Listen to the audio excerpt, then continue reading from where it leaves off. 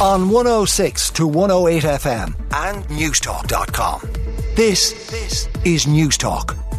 Well, we'll begin with the Irish Examiner. SUVs must be phased out of the market, and as a driver of an SUV, I'm certainly interested in this story because we're told, obviously, there's been a huge increase in the amount of electric vehicles that have been sold in Ireland, but apparently these increasing sales have not made a dent in our transport emissions, and now there are calls for SUVs to be phased out of the market. Professor Brian Caulfield of Trinity College Dublin said ever-increasing sales of SUVs are cancelling out the benefits of electric vehicles, so it contributes to transport emissions going up when they should be going down. So when you look around, you see all of these electric vehicles. He says that's not really making a dent in our emissions, though.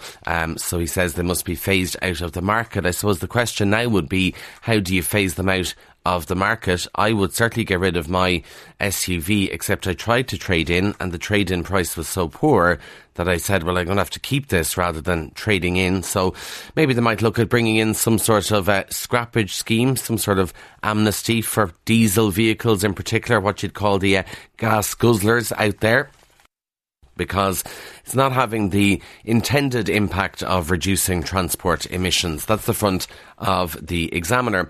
The front of the Irish Times has a big report from the National Women's Council of Ireland. They have found that women and children are being left in life-threatening situations because of a failure by courts, Gardaí and TUSLA to collaborate on domestic violence cases. The report was compiled by leading experts on domestic and sexual abuse, and it says victims are forced to navigate 3 arms of the courts system alone, while also being disbelieved by untrained professionals and blamed for the abuse they have covered. So all sort of points to, you can understand why some people wouldn't want to go to court with domestic violence reports because of the things you have to navigate, and talking to Gardaí, TUSLA, dealing with lawyers, going through the courts process. Anyway, Orla O'Connor from the National Women's Council will be on this morning's News Talk Breakfast to explain more about this report.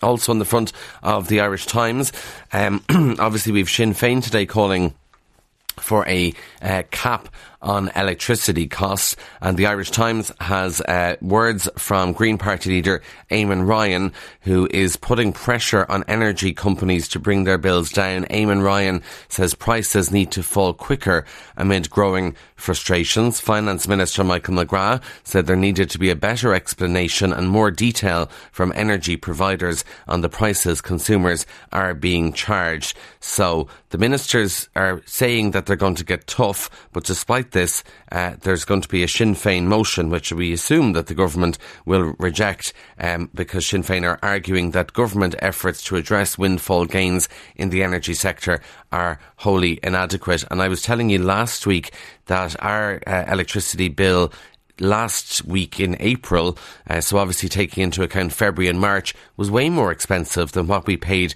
for Christmas and January. But afterwards I was chatting to other people who said the exact same thing. They noticed too that their electricity, their energy bills, more expensive now than they were at Christmas time, when you think would be the most expensive in the depths of winter. So something is certainly going on with energy prices.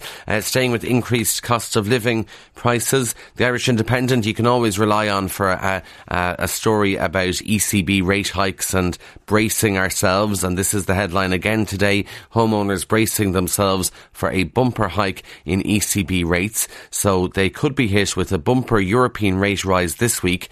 That obviously then is going to lead to increased mortgage repayments. The ECB expected to push up its lending rate by at least 0.25 percentage points tomorrow. Some economists are warning of a 0.5% increase, and that would cause those on tracker and variable rates thousands of euro extra in repayments. So we'll have to wait and see what the ECB decides. Women of Honour back in the headlines. They're on the front of the Irish Daily Mail. They say that they won't take part in a statutory inquiry into sexual abuse within the Defence Forces if they believe it to be a whitewash. They met with Micheál Martin yesterday.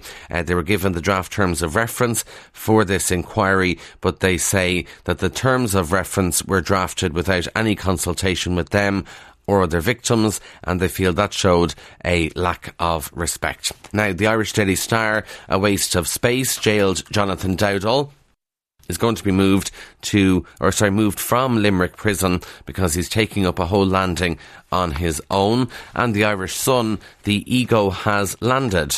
Well, actually, he hasn't landed yet. It's this evening, but they obviously wanted to use the pun. Donald Trump will jet into Clare today for a 24-hour visit to Doonbeg. The former US president will get a break from his legal troubles with a quick round of golf at his resort. And Bob Rogers from Doonbeg Community Development told the Irish Sun, love him or hate him, he brings a show. The Irish Daily Mirror, born in the QSA, another great pun. Hundreds of Bruce Springsteen fans began queuing 5 days ahead of his Dublin gigs, but organisers were forced to turn them away.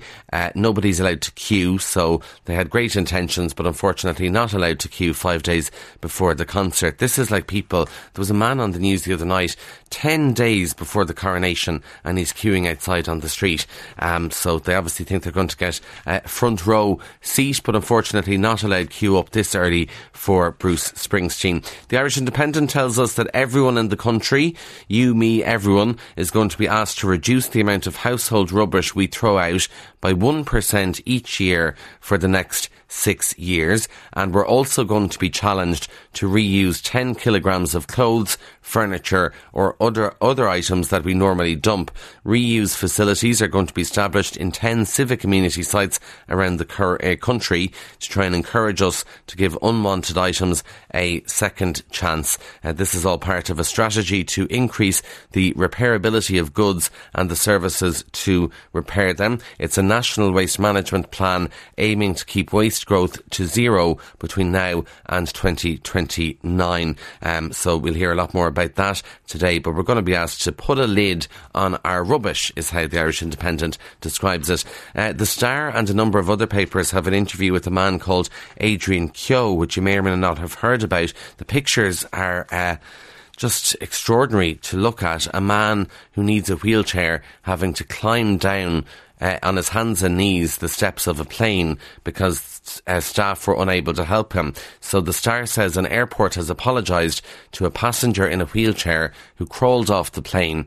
Adrian Keogh claimed he was humiliated in the incident last Saturday, and he said that he just wants to be treated with dignity. The incident happened at Sweden's Gothenburg Landvetter Airport, and the airport has now apologised to Adrian Keogh. He was told after his flight landed at 11 p.m. that it was going to take an hour for appropriate personnel to arrive.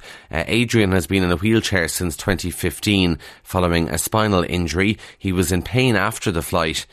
We all know some of these flights aren't very comfortable, and that's those of us who don't have some of these disabilities. So he was in pain after the flight, also needed the bathroom, and didn't want to have to wait until midnight to get off the plane. His brother offered to carry him down the steps from the plane, but Adrian was worried that he could get another injury if his brother fell, so he got down on his hands and knees and climbed down the steps of the plane. The airport has apologised, and Ryanair, which was the flight involved, said it's going to review the incident, but it is managed by a third-party provider, not the airline itself. Now, Jesus is Gay is in the Times of London, or rather artwork involving Jesus apparently being gay is causing a lot of controversy in Brussels. This is in the Times of London, as I say. An exhibit at the European Parliament depicting Jesus surrounded by gay men in leather outfits has caused anger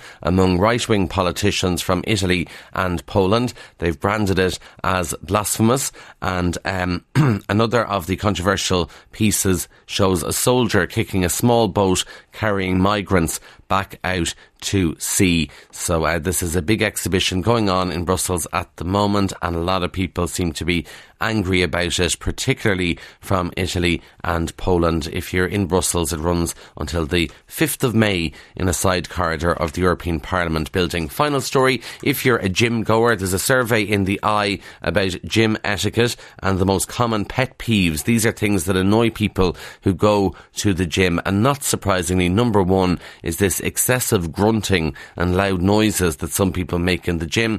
Other pet peeves: couples being too affectionate in the gym, leaving weights scattered on the floor, overcrowding while waiting for equipment, excessive perfume or cologne, body odour, using vapes in the gym, music on a loudspeaker, bare feet in the gym, and another pet peeve is unwanted advice, because apparently people just walk up to other people and advise them on what to do, so they all annoy people. Anyway, those are the stories making the headlines. On 106 to 108 FM and newstalk.com. This is Newstalk.